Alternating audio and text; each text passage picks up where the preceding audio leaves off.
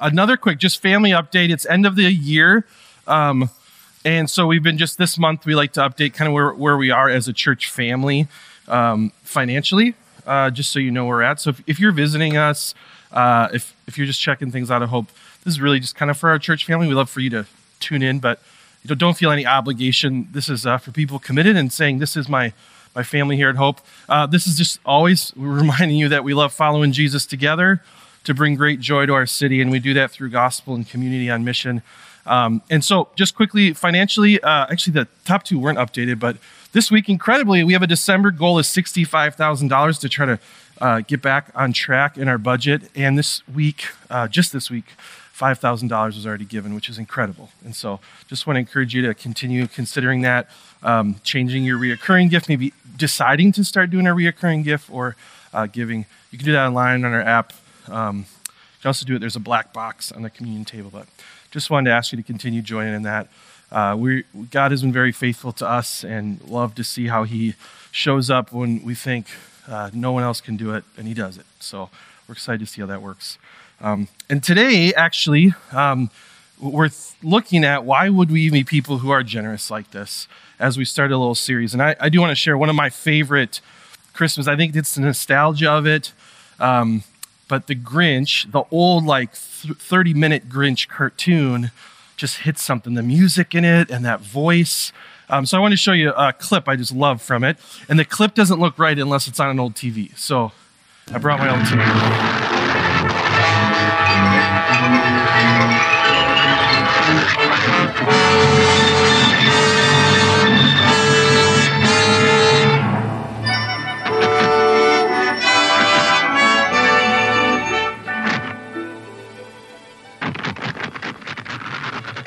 What happened then? Well, in Whoville, they say that the Grinch's small heart grew 3 sizes that day. And then the true meaning of Christmas came through, and the Grinch found the strength of 10 Grinches, plus 2. It's so fun. So if you haven't seen it, the Grinch is a person who steals all the presents from the Whoville people and loads them in his sleigh. He dresses as Santa doing it and sneaks in and steals them all. And then he realizes, he hears on the mountaintop, the people are still singing. There's still joy in town, even though their stuff is all gone. And it's cool. It actually changes his heart. So then he actually decides to return the gifts, and he becomes part of the Whoville people. I think that's just such a great story. And I just love it. It's such a core, kind of gospel story. And so today I wanted us to think about this as we look at our Christmas story. And it's a really kind of core thing we talk about here, a foundational thing we believe the gospel does to us, and I hope we like to talk about what this looks like. Well, how do we become people whose hearts grow to that size where we even are willing to return the gifts that we've taken, or changes us to where no longer we're a grump who lives on a hill and complains about the people, but now we're part of the people, and in fact, throwing a feast and being generous. What does it look like to you people who do that? And so I think something happens here. Like in the movie, right? The Grinch hears the people singing. He's actually changed by their joy that it doesn't come from their stuff, but it comes, it seems, from them and their community and their love for one another. And so at Hope, we call that overflowing. And so we like to use this, and this is, I want to encourage us today as we're thinking about what does it look like, even to move in next year. There's a time of year you might start thinking, what does 2024 look like for me? Am I going to make a resolution?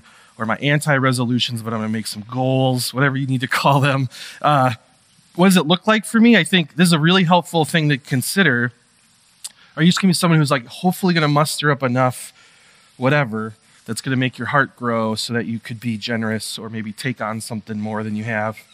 And I encourage us to consider how God has made us, and it actually, we're people who become overflowers. So just a word I use, I think it's helpful to picture. And so it's Christmassy time, and I thought, consider ourselves a cup, maybe a cracked cup. And that cracked cup itself isn't maybe full, maybe it feels empty, it feels broken. What is it really used for? And so how we see this then is something changes us. And so God actually comes, his Spirit comes, he comes, Christ actually comes, the gospel, this good news actually changes us. So we maybe not hear from a mountaintop the Whoville people singing in a circle, but we hear the good news that's the real reality. And this time of year, we hear the good news that God himself actually comes to earth to rescue us. And so that actually fills us. Scripture actually uses that term often. We become like filled or full, or in all of his fullness, we become people who understand these truths about the gospel, that we're loved, that we're rescued, that we can find rest, that we're safe. Oh, and that there's grace, that even though I'm a broken cup that doesn't do much, or that I've done some things I shouldn't have done, or maybe I stole all the gifts from the people in my town. If you've done that, I'd love to talk to you about that, or how that even worked. There's grace. God still comes to me. And so all of that fills me. I start changing and I see my heart grow in a sense. And then we become people who then overflow that. So we can't overflow things unless we've kind of been filled with them, is what we want to get to here. And then we become people who overflow things like grace and love to those around us, care, and we're willing to be people who give because the gospel has changed us. And so for me, I know many of the things that I spend my time trying to do are to fill my cup. And I realize God has done that in just a profound, bigger way even. And so now I don't need to spend my time trying to grab for those things, but I have been given those, like love and safety and rest, and so I can overflow. So it's this very simple idea, right? That we continue to be filled with the gospel and the Spirit, and then we become people who are so filled with it that we decide to overflow, which might look like things like we see maybe corporately our church do, like we have people in our church that are tutoring right every week at Naraki Park, or people are giving to Seika. This week I got to drop off gifts that you guys have been giving. We had more gifts than that filled the blue bin, so my whole car was full of gifts, and I brought them in, and I got a receipt that said, Hope Community Church gave 45 pounds of toys. That doesn't help at all. That's like not a measurement. That's helpful. But Seika was thrilled. In fact, at Seika, we got to give them these boxes of toys, which is so fun to get to be the one who brings them. I got to be Santa a little bit. And they said, one of the guys, Dave, who directs Seika, introduced me to some people. He said, This is Drew from Hope. We're so glad this church is in our town. Which, I mean, that's it, right? We got to overflow to people, and in a way, kind of even fill a little bit of Dave's cup with grace and love. And so this is how it works. So that's like with cups, right? We're filling up, thinking about if we're people who don't feel like it's very easy to overflow or even feel motivated to, then consider maybe what am I filling my cup with? And so it gets us back to this heart that grows in the Grinch, and a heart for us, I think, that I would love to see for myself grow to a place where my even mission and my feelings and my thoughts change to the point that are as radical as the Grinch's, from a mission to steal toys and ruin Christmas to a heart that now wants to give and add to Christmas. And so we're doing a series just for a few weeks here together over Christmas. We're calling Born Unto Us, and it's an opportunity to look at births in the Bible, nativities. So the word nativity actually just means the story of a birth. And so we're going to look at the birth of all births, but really we're going to start, though, sharing the story of another birth, of another person in Scripture, and how God has made them, and how they are just a little shadow, a picture of the greater birth, and how they might even kind of send us flying towards the birth of Jesus. If you start reading Old Testament this way, the stories before we read the stories of the Gospels of Jesus, you start seeing these little glimpses of a Jesus, or almost like, oh, I wish we could like have a king like that, but like better. And then we get this one who is. And so we're going to look at a birth today that hopefully sends us flying towards the birth of Jesus. And so today's December 10th, and so I'm not sure if you know which birth we're going to look at today, but just so you're aware, I'm sure some of you want to know who was born on December 10th. Bobby Flay, the chef. We're not going to look at his birth, sorry. Joe Burrows, the football player. His birth does not remind me of Jesus. I don't know anything about his birth. Meg White of the White Stripes was born today in 1974. Emily Dickinson was born today in 1830. We're going to go way back, even before Emily Dickinson. Can you believe it? There was a time before that, way, way back. a time that comes right after this moment. So this, for us, is written in the book of Genesis, in Genesis 1 and 2 and 3. God creates this incredible paradise, this place with Adam and Eve, the first people created in his image. And things are good, and they're the way they're supposed to be. And God says, I want you to take care of this and love each other and these things and take care of creation. And I'm with you. And he explains to them what life and death is and what to watch out for. And they decide to turn from that and say, I think we can figure it out. I think we can do it without you.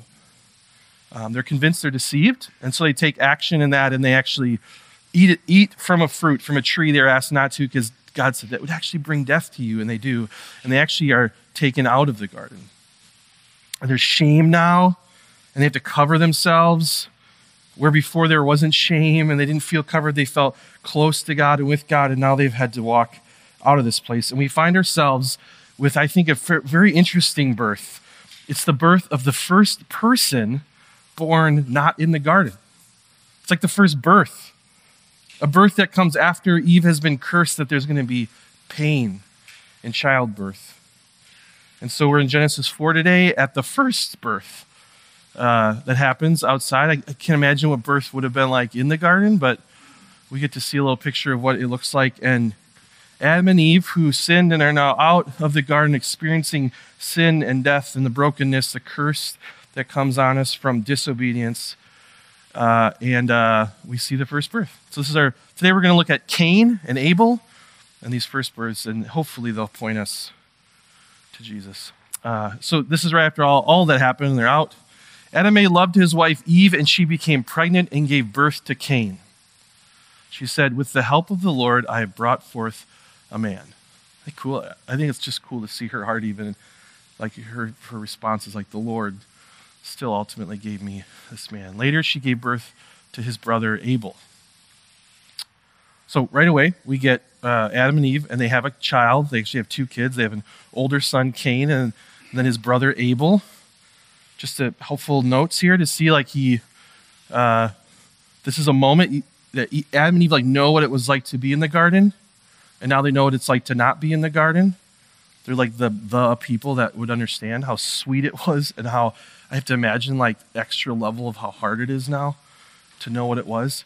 And then if you can imagine a mother giving birth to a son who she probably loves dearly, but also knows she's giving birth to his son into a cursed, broken world.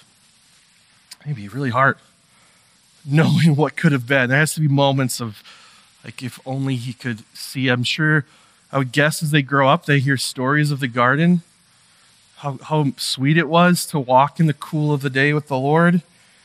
I would guess they hear stories of maybe what not to do, like we all have, right, growing up. I don't know, in my house, I definitely heard, when I was a kid, I did this, so you shouldn't do this.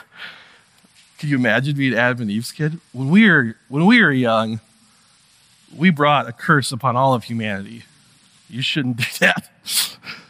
Be home at 10. So she has a child, Cain, and his brother Abel. So we see the first birth. It's pretty incredible. The first people who get to walk into life now, born into this kind of brokenness. Now Abel kept flocks. So Abel, the younger brother, was a shepherd, and Cain worked the soil. He was a farmer. So a shepherd and a farmer, sons. In the course of time, Cain brought some of the fruits of the soil as an offering to the Lord. So Cain grew stuff, and he brought some of that to the Lord as an offering, saying, here, God, this is some of the stuff you've grown. And Abel also brought an offering. So his brother also offers. So must be something that they've been taught, or their family has encouraged them, and the Lord gives us. Maybe even we get a clue in this first verse when his mom says, the Lord has brought forth a man. The Lord is giving us these things, and they have maybe been pretty serious about God is actually who he says he is, and we offer to him. We give him what he's given back to us. It's just really kind of an overflow for them. So Abel also brings an offering of fat portions from some of the firstborn of his flock. The Lord looked with favor on Abel and his offerings, but on Cain and his offerings he did not look with favor. So Cain was very angry, and his face was downcast. So see a different result here. So we see Cain offers, Abel offers, but God looks with favor on Abel. He doesn't look with favor on Cain's. We get a little clue in here of what maybe happened differently, because this makes Cain upset. Understandably, I think you'd be upset. I offered stuff, God. Why aren't you happy with my offering? I think we get a sense of where their heart's at in this. So Cain, in verse 3, he brings some of the fruits of the soil. So he kind of brings like what he maybe has left over, or just maybe he takes what he wants or the best, or even gets all the things he needs or his family needs, and then he goes, hey, God, here's some stuff. Almost out of like an obligation or a duty, like I better give it to the Lord so he's not angry.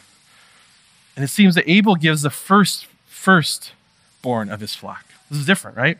He gives the first thing he does is, God has given me something, and I want to give that right back. I've been blessed by God, and I want to give right back. There seems to be a different heart there. One seems to be a heart of kind of duty, like I have to do this, so God is happy, and one seems to be out of a sense of kind of love and relationship there, which we get this worship out of his heart and the sum of his soil kind of supposed to, which is a thing we see throughout Scripture. We actually see this later in a story where Jesus talks about an older brother and a younger brother, and the older brother actually is upset at the end of the story because his father shows grace to the younger brother.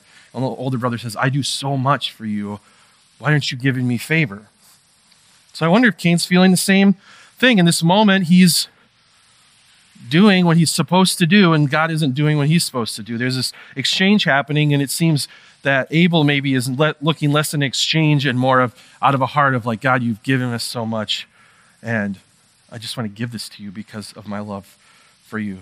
I wonder if this angry, downcast is a jealousy of it's not fair. I mean, especially a younger brother. Your younger brother gets the favor. I'm the older brother. I'm the better brother.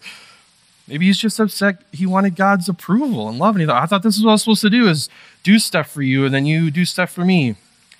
Maybe he just feels entitled that I deserve this and I didn't get what I deserve. Or, God, I gave you some fruit and you didn't, I'm not even going to give you fruit if you're not going to show me favor. So he's pretty upset about this. Very upset. So two brothers, the ones who born into this life, into a world that's broken, where everything doesn't work the way it's supposed to work, things get worse. Then the Lord said to Cain, why are you angry? Why is your face downcast? If you do what is right, you will not be accepted. But if you do not do what is right, sin is crouching at the door. It desires to have you, but you must rule over it. So God asks him why he's angry, and he warns him of sin. He's like, sin is coming. Sin is this turning away from God. It's crouching. Like he gives this like animal description for it. It's waiting for you like a lion. It's ready to jump on you and maybe even turn this anger into disobedience, even into worship of something other than God. It's looking to really kind of destroy you, to rule over you. And then what happens is it does. Now Cain said to his brother Abel, let's go out to the field. While they were in the field, Cain attacked his brother Abel and killed him. I mean, you see his anger comes up, all the things that are probably mixed in there. Sin takes a hold of that, takes that opportunity, and doesn't just cause hatred for his brother, but literally causes his brother to kill him. And so we have, this is sin. This is a cycle we're going to see for many, many, many generations of all these things change a person's heart to the point of taking, and not just taking things this time, but takes his brother's life.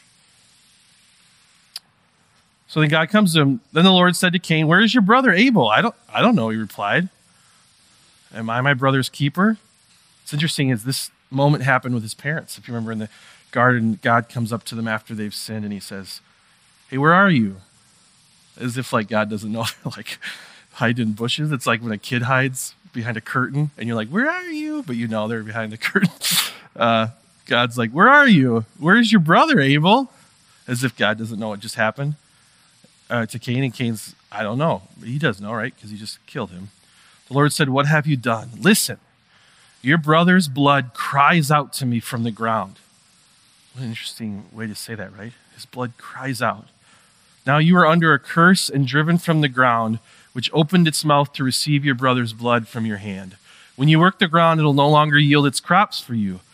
You'll be a restless wanderer on the earth. Oof. So it's actually similar to what we saw in his parents. He has sinned and turned from God. His response is to continue to kind of turn from God, even lie, try to deceive God. And the curse for him isn't death, it's that he's going to wander, that his profession, the thing he does well, isn't going to work anymore. The blood of his brother has soaked into the earth, and as a symbol of that, even, he won't bear fruit anymore. And now you're going to wander. I mean, that's a curse. You're not just going to be a bad farmer. You're going to not have people. You're going to be alone and wandering around. And Cain actually feels that way. Cain said to the Lord, "My punishment is more than I can bear. Please don't give me that. Today, you are driving me from the land, and I will be hidden from your presence. I will be a restless wanderer on the earth, and whoever finds me will kill me." He says, I'm going to wander around, and someone's going to kill me. I'm going to die now. There's a sense even here, like, I don't know how to worship you. I think it might give Cain like a really hard time. I see a lot of this in myself. I was trying to figure out a way, and I thought worshiping you meant just like give you stuff because you give me stuff. There's something different here, and this is a terrible punishment. I don't know what I'm going to do. But the Lord said to him, "Not so. I will not let people kill you. Anyone who kills Cain will suffer vengeance 7 times over." Then the Lord put a mark on Cain so that no one would who found him would kill him. So he actually changes his appearance somehow so that people wouldn't know it was Cain who killed his brother. So Cain went out of the Lord's presence and lived in the land of Nod, east of Eden. This is, just heartbreaking. Again, God's people, his family, sin and turn from him, and their curse is to be sent away from the Lord. The phrase "to be out of the Lord's presence alone" it sounds like a terrible, terrible thing. It is. So Cain was sent out. And so we hear the story of the birth of a boy and his brother, and sin gets a hold of him, and he takes the life of his brother, and is cursed, and feels the result, the consequence of what it looks like to continue to sin and turn away. And then we just see this pattern for a long, long time. We see it in a big scale as we just continue to look at history of the world, right? Throughout all of time, not just a brother and a brother, but whole armies of brothers against whole armies of brothers and sisters, and families and people finding reasons to take other people, their stuff, and their lives. You might feel this like in a big, more corporate, giant world view, but I think this also happens. We feel the same cycle happening over and over. People are born, and there becomes moments of whether it's jealousy and anger mixed with entitlement, or just like, what did I do? I don't get why I'm not getting what I want, or maybe just being hurt themselves because they're now in a broken world where others will hurt them, maybe without even knowing it. And so we feel the effects that these brothers felt still for generation after generation, and we feel them even still just in our lives, right?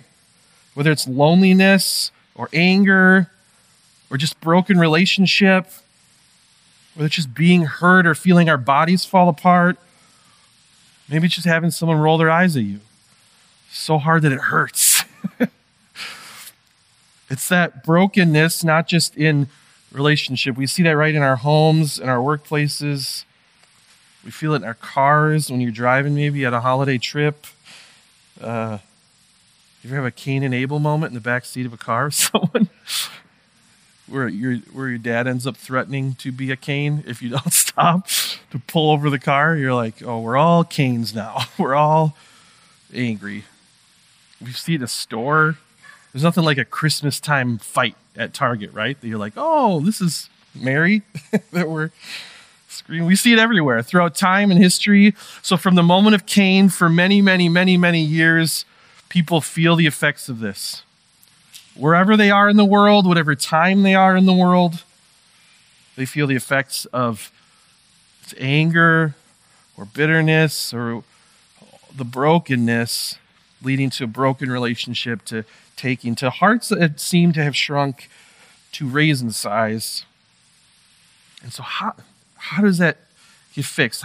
The people of God for years and years and years and years go, how are we going to do this? So we maybe create better like rules and laws to figure that out. Maybe we just keep pushing people away who are hurtful to us, or maybe we just keep saying we're okay and they're not okay. There's all sorts of ways, right? Mostly some version of us creating a system that somehow makes us not do this.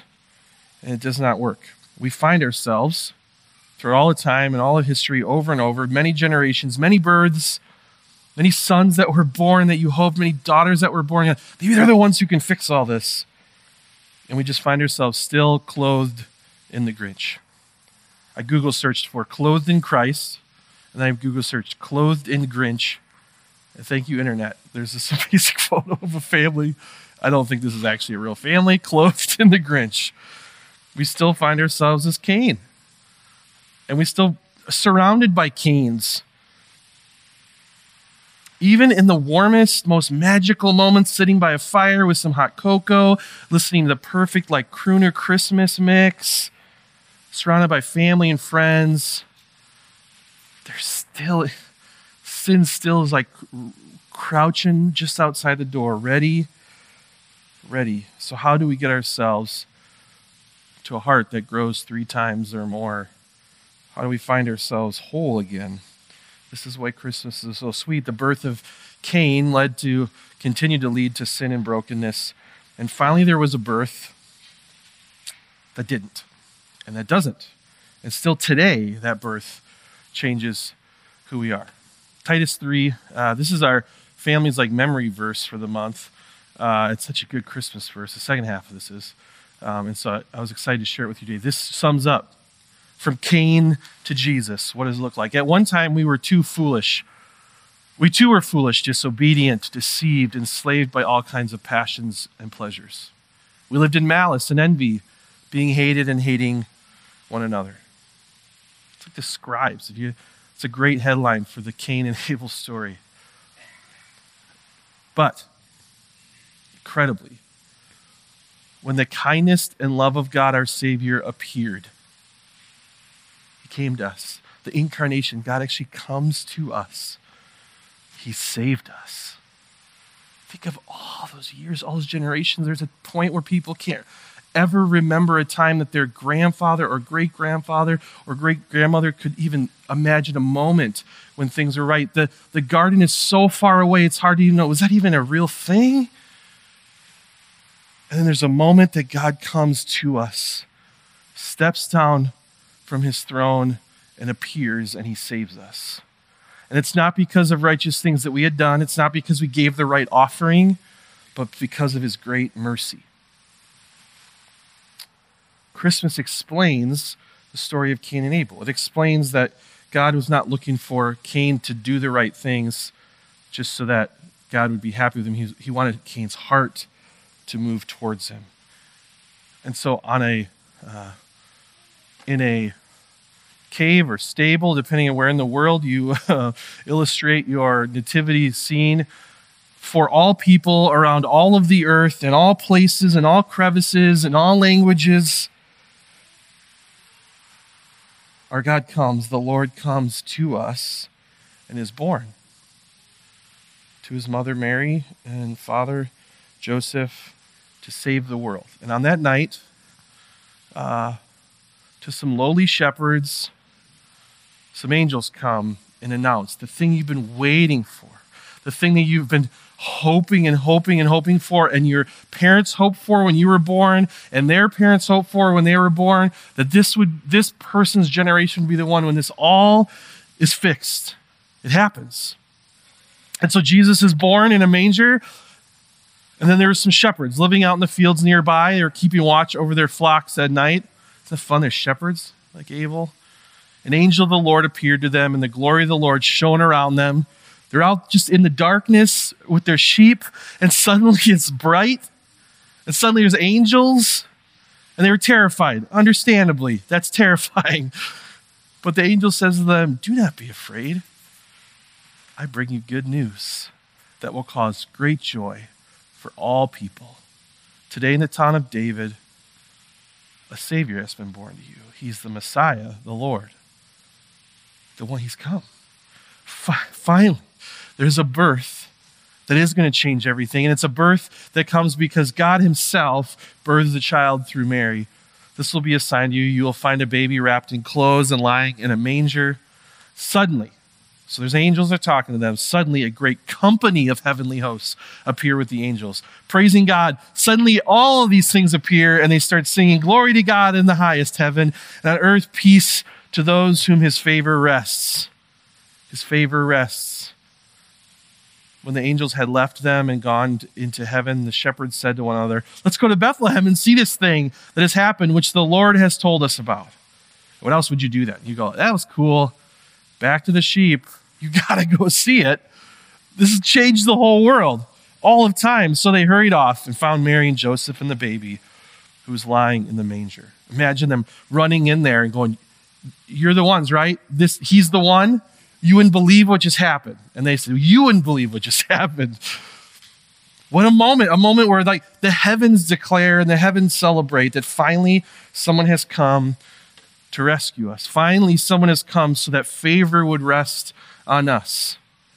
The thing Cain wanted so bad, willing to kill his brother over his anger for not receiving, and us continuing that cycle, finally favor will rest on us. And they tell us we don't have to be afraid.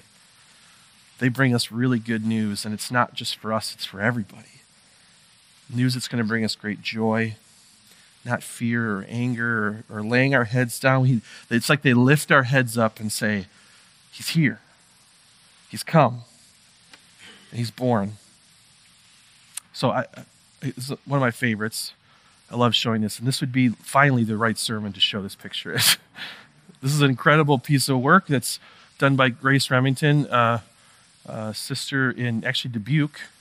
They have a sweet little Abbey down there. She created this. Actually, I just learned with crayons and pencils. It just captures the gospel in such a way, and it captures this moment, right? This is Eve, the mother of Cain, and this is Mary, the mother of Jesus. And she titled it "Mary Consoles Eve." And the reason she can do that is because her son, who right in this picture, right, is in her belly. She puts her hand on, she goes, the stuff you've experienced with your sons, the death you've experienced with your sons, the casting out of your son, Cain, the heartache, the brokenness in your family, the things I know you feel responsible for, the things they're being wrapped up in sin and these lies. Look at his head that's downcast. It's okay. Because he's here. What an incredible moment. She gets to console her in that it's finally done. This thing your family started ends here with our family. And so there's this great comparison of these two figures that we see. This is from Pastor A.J. Thomas, and he shares this great comparison. I just love these. It's so encouraging. He reminds us that as people who are like Cain, Jesus comes to rescue us. And Jesus is the much better than Cain or Abel or anyone. He reminds us that Cain was killed the righteous. He killed his brother Abel, who we hear other times in Scripture was considered righteous. In Hebrews we hear that his heart, his faith was in God. And then we hear about Jesus, who was killed for the unrighteous, for us. Finally, someone comes. God himself comes and rescues us. And Cain is punished for his sin, and Jesus then is punished for our sin. He eventually grows up, is put on a cross, not because he has sinned or broken the law, but because he is paying for the sin that we should have paid for. He's paying for Cain's sin. Is that wild? Cain has no idea in that moment that he's cast out, that one day Jesus is going to come many years after that and pay for that moment. Cain is driven by his pride, his anger, and Jesus himself, God himself, humbles himself to come down to rescue us. The one who doesn't need to do that, but does that out of his great love for us. He hated his brother, and Jesus, we hear, it comes for those who hate him. In fact, gives his life for people who hate him, who want him dead. Even to the end, as he gives his last breaths, he prays for those around him. And lastly, Cain is given grace in spite of his sin. God could have killed him, and then he said, you're still alive. In fact, I'm going to protect you. It's such a little picture of us being Cains, right? Even though we sin, God still protects us and cares for us.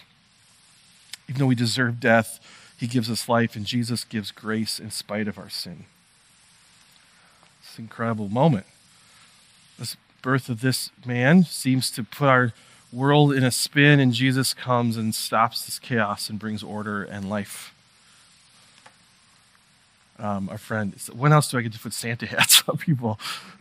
Just for a few weeks. Tecumbo says this: the story of the angelic hosts and of the visit of the shepherds to the manger is perhaps the best known of all the nativity stories.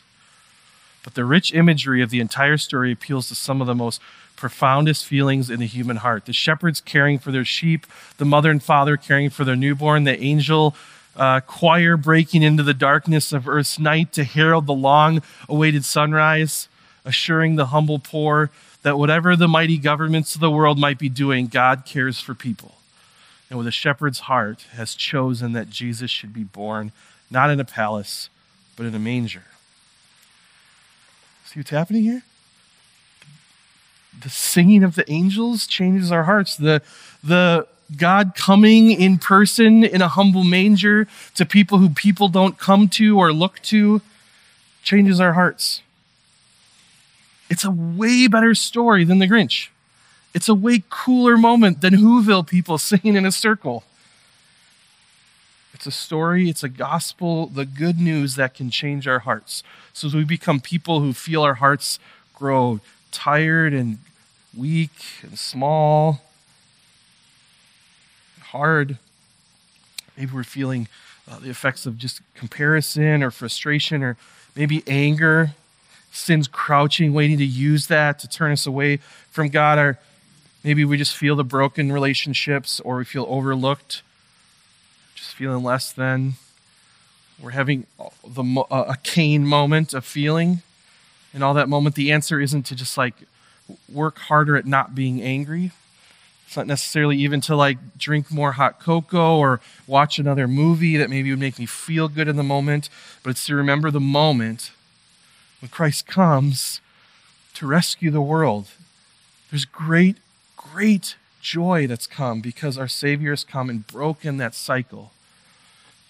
And so Christ comes to strengthen our hearts, to fill us, to encourage us, so that we could be people who overflow. But it starts here. It starts with us remembering the story.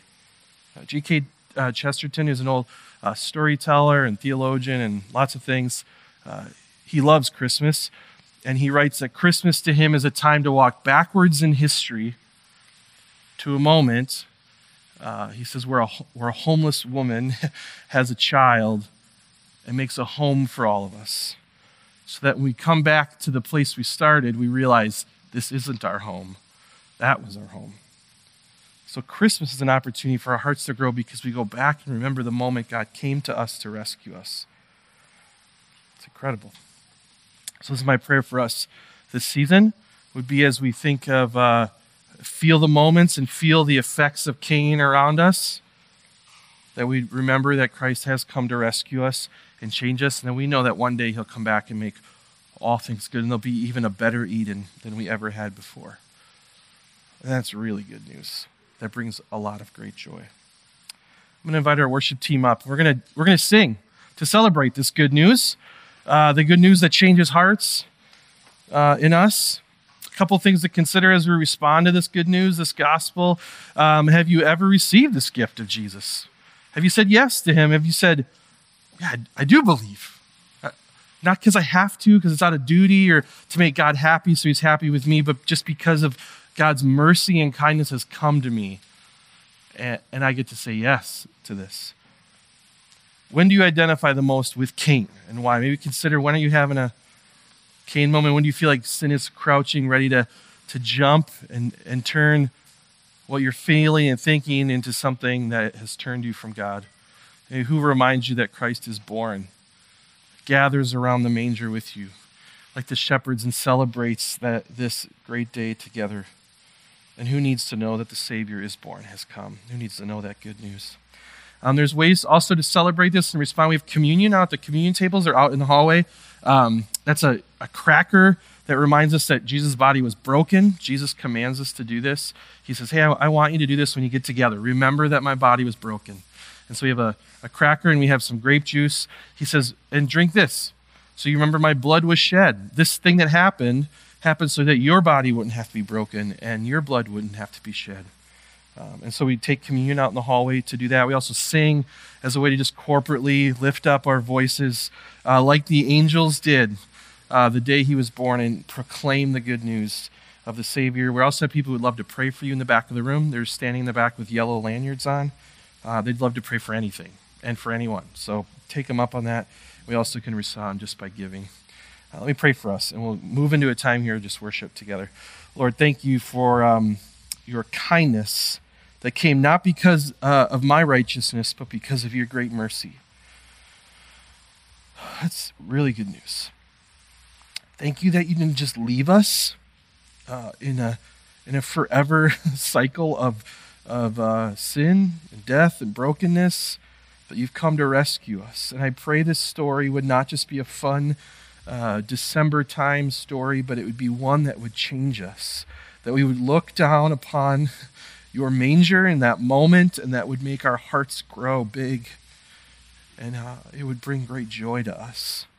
And that, Lord, you'd even use that to help us, use us to share, even overflow that to others so others would know this good news. We love you, Lord. You're really good to us. Amen.